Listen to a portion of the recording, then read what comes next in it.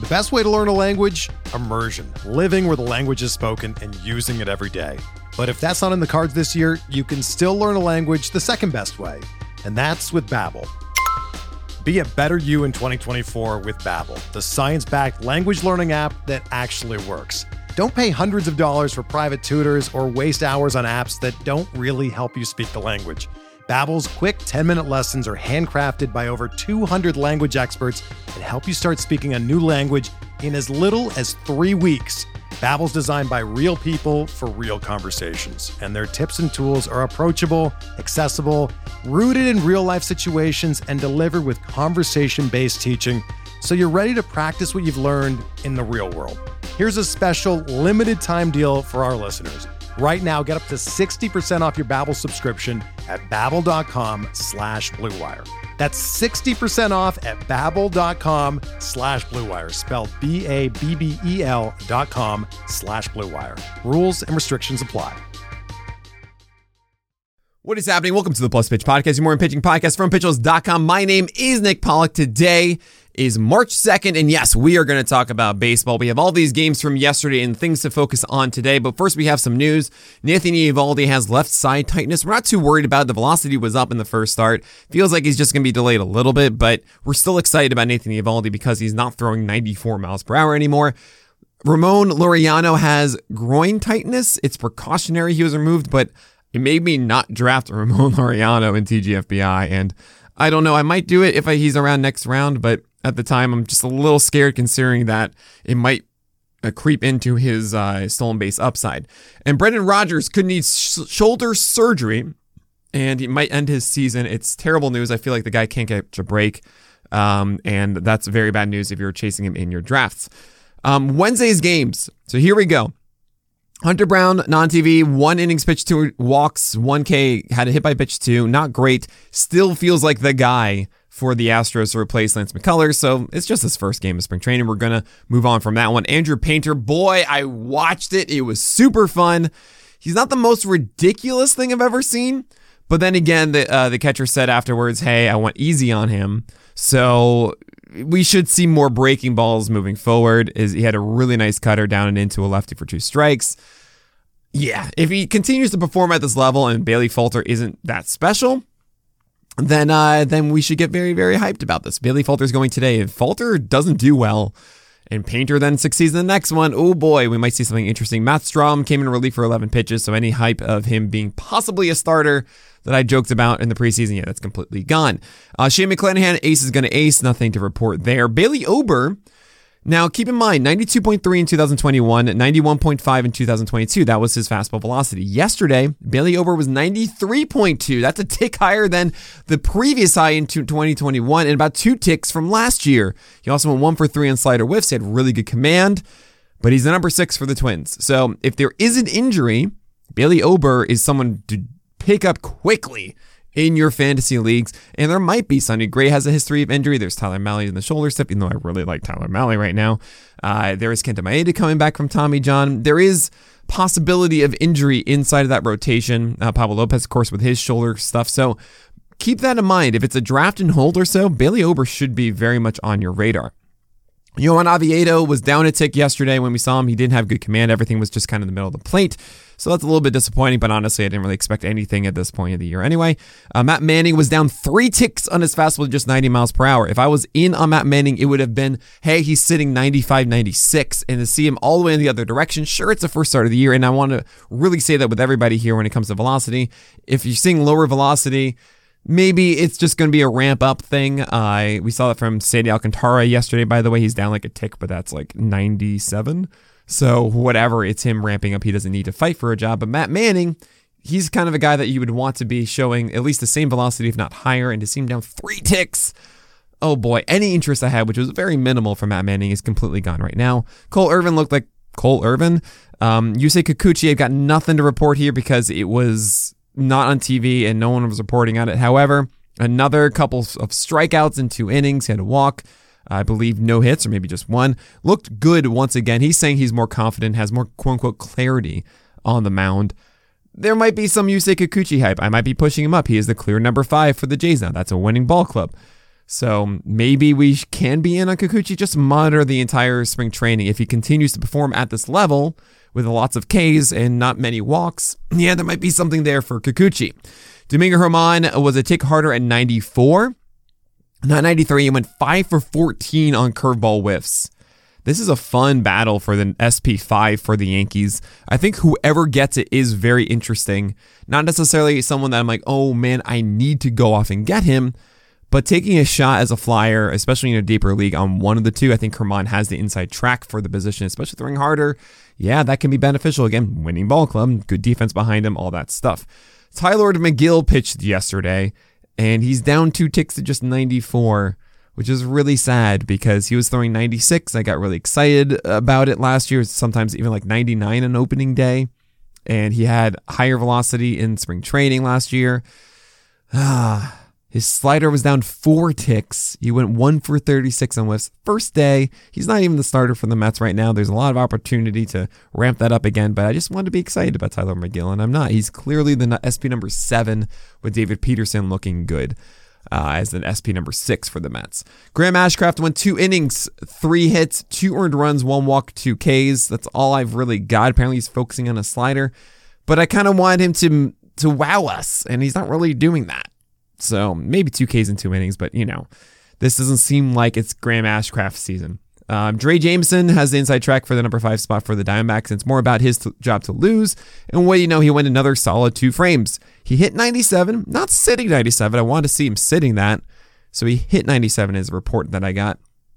But yeah, Dre Jameson should be the number 5 for the Diamondbacks. I'd be surprised, honestly, at this point, if Ryan Nelson is all of a sudden fixed with his velocity and deserves it more, or Brandon Pfaadt deserves it more. I mean, it's really just Jameson needs to be really bad moving forward. I don't think that's what he is.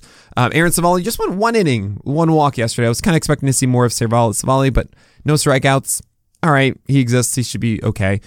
Davis Martin. You're like, Nick, why are you going to talk about Davis Martin? Well, there's a very important reason, but we're going to talk about it after this break. The reason I'm talking about Davis Martin is because who's SP5 for the Chicago White Sox? It likely won't be Mike Clevinger with his DV charge. So who's going to be it? Well, we talked about Sean Burke yesterday. He looked pretty good. Davis Martin, 2 innings, 2 earned runs, 2 walks, 1 K. I don't really think that's very good, and he might continue to struggle. If he continues to struggle, then all of a sudden Sean Burke becomes a very deep sleeper for AL-only leagues. So something definitely to monitor there. Brady Singer, this is shocking. He literally matched his 2022 velocity on the dot yesterday, which of course is more to the point. Yeah, he's exactly the same guy from 2021 and 2022. Just a 5% changeup usage yesterday. Sure, maybe that changeup usage goes up because he's experimenting more with spring in the future starts, but this is the same guy that we know. Daniel Lynch also pitched. It's a new slider throwing 4 ticks harder, but he threw 6 of them. 2 of them were bounced, and 4 of them were inside the zone, and 2 of them went for hits. Daniel Lynch is not someone you should be focusing on. Andrew Heaney, there's nothing really to report. I watched this. His command was kind of okay. It wasn't really something stellar that I say, oh man, this is great. He allowed his first 3 pitches were 2 balls, and then he threw a fastball right down the middle to Mookie Betts that he hit over the fence. And that's kind of was the problem with Heaney before. It wasn't that he was just so home run prone. It was that he wouldn't dominate at bats. He would struggle doing what he wanted to do, and that would create these horrible situations for him. So, I mean, this is just the first inning of spring training and whatever. I'm not going to read into this, but essentially, as I've said many a time before, when it comes to spring training, it's about guys either wowing me and really making me change my tune on them, or doing something that is so dramatically bad that I'm scared of it. Heaney, it's just kind of more of the same, and I was hoping to feel more confident that him going to Texas is going to be fine. He's going to be like more of the Dodger self, but honestly, at this point, I feel kind of out on Andrew Heaney. We have 2 more guys, really actually 3 to talk about from yesterday that I watched intently. Actually 4, I didn't put in my notes. One is, and by the way, if you want to check it out on Twitch, I had so much fun watching these pitchers. I had a fun time talking to Twitch about all the things I was seeing. The first one is Dustin May, who, like Andrew Heaney, went opposite him, didn't really do too much that excited me. He's throwing hard, but he's not really in command quite yet. Could very much change as spring goes on.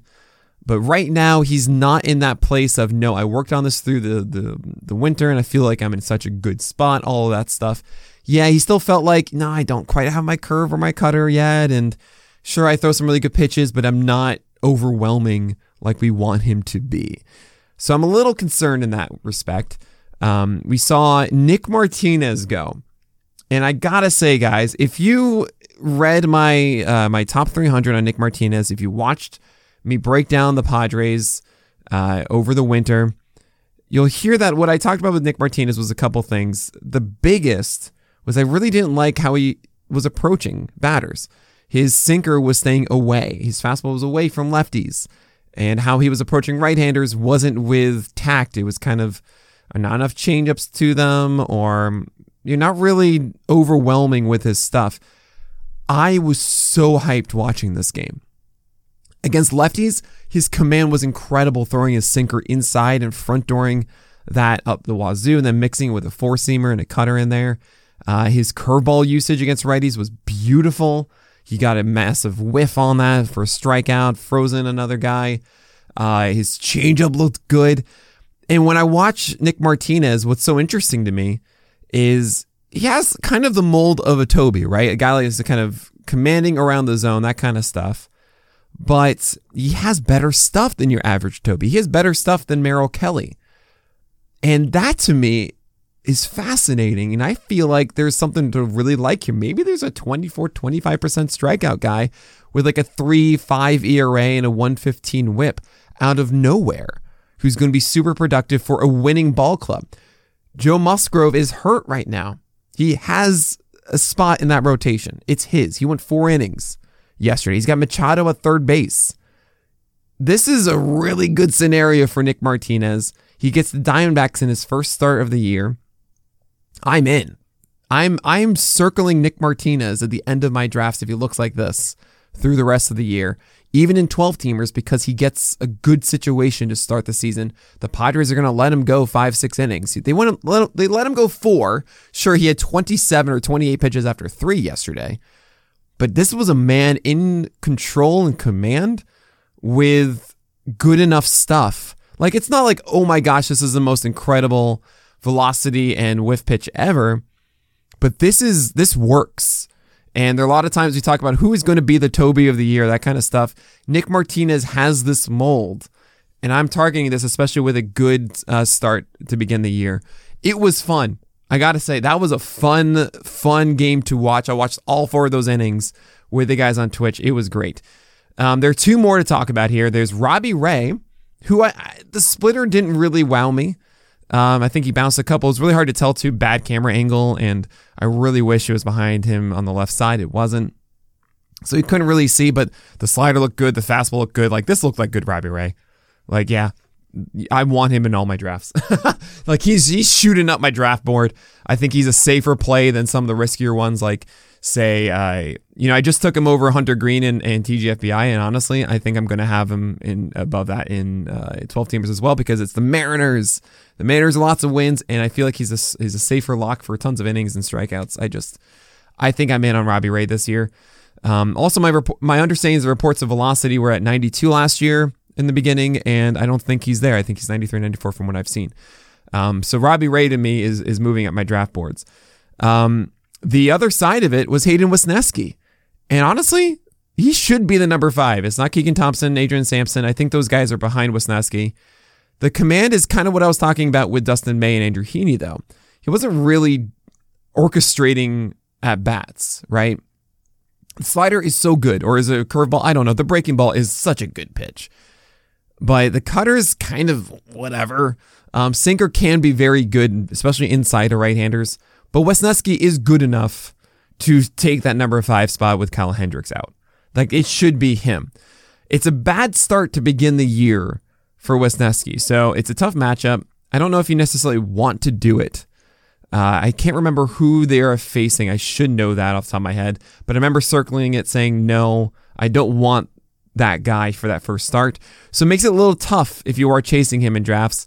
I think it's okay. Wesneski does have that upside, but I feel like it's going to be a little bit of a cherry bomb because the command isn't so good for Wesneski. So be a little careful, but I think he's a very interesting ad in 12-teamers.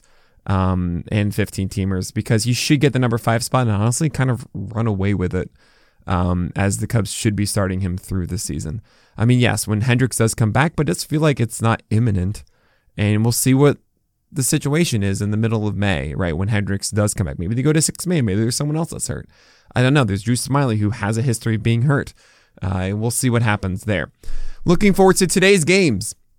We have Mitch Keller on TV. He's got a new cutter. We'll see if that's really in action. Maybe the velocity is up and all that. I just really want to see him getting slider whiffs. I think that's the most important thing there.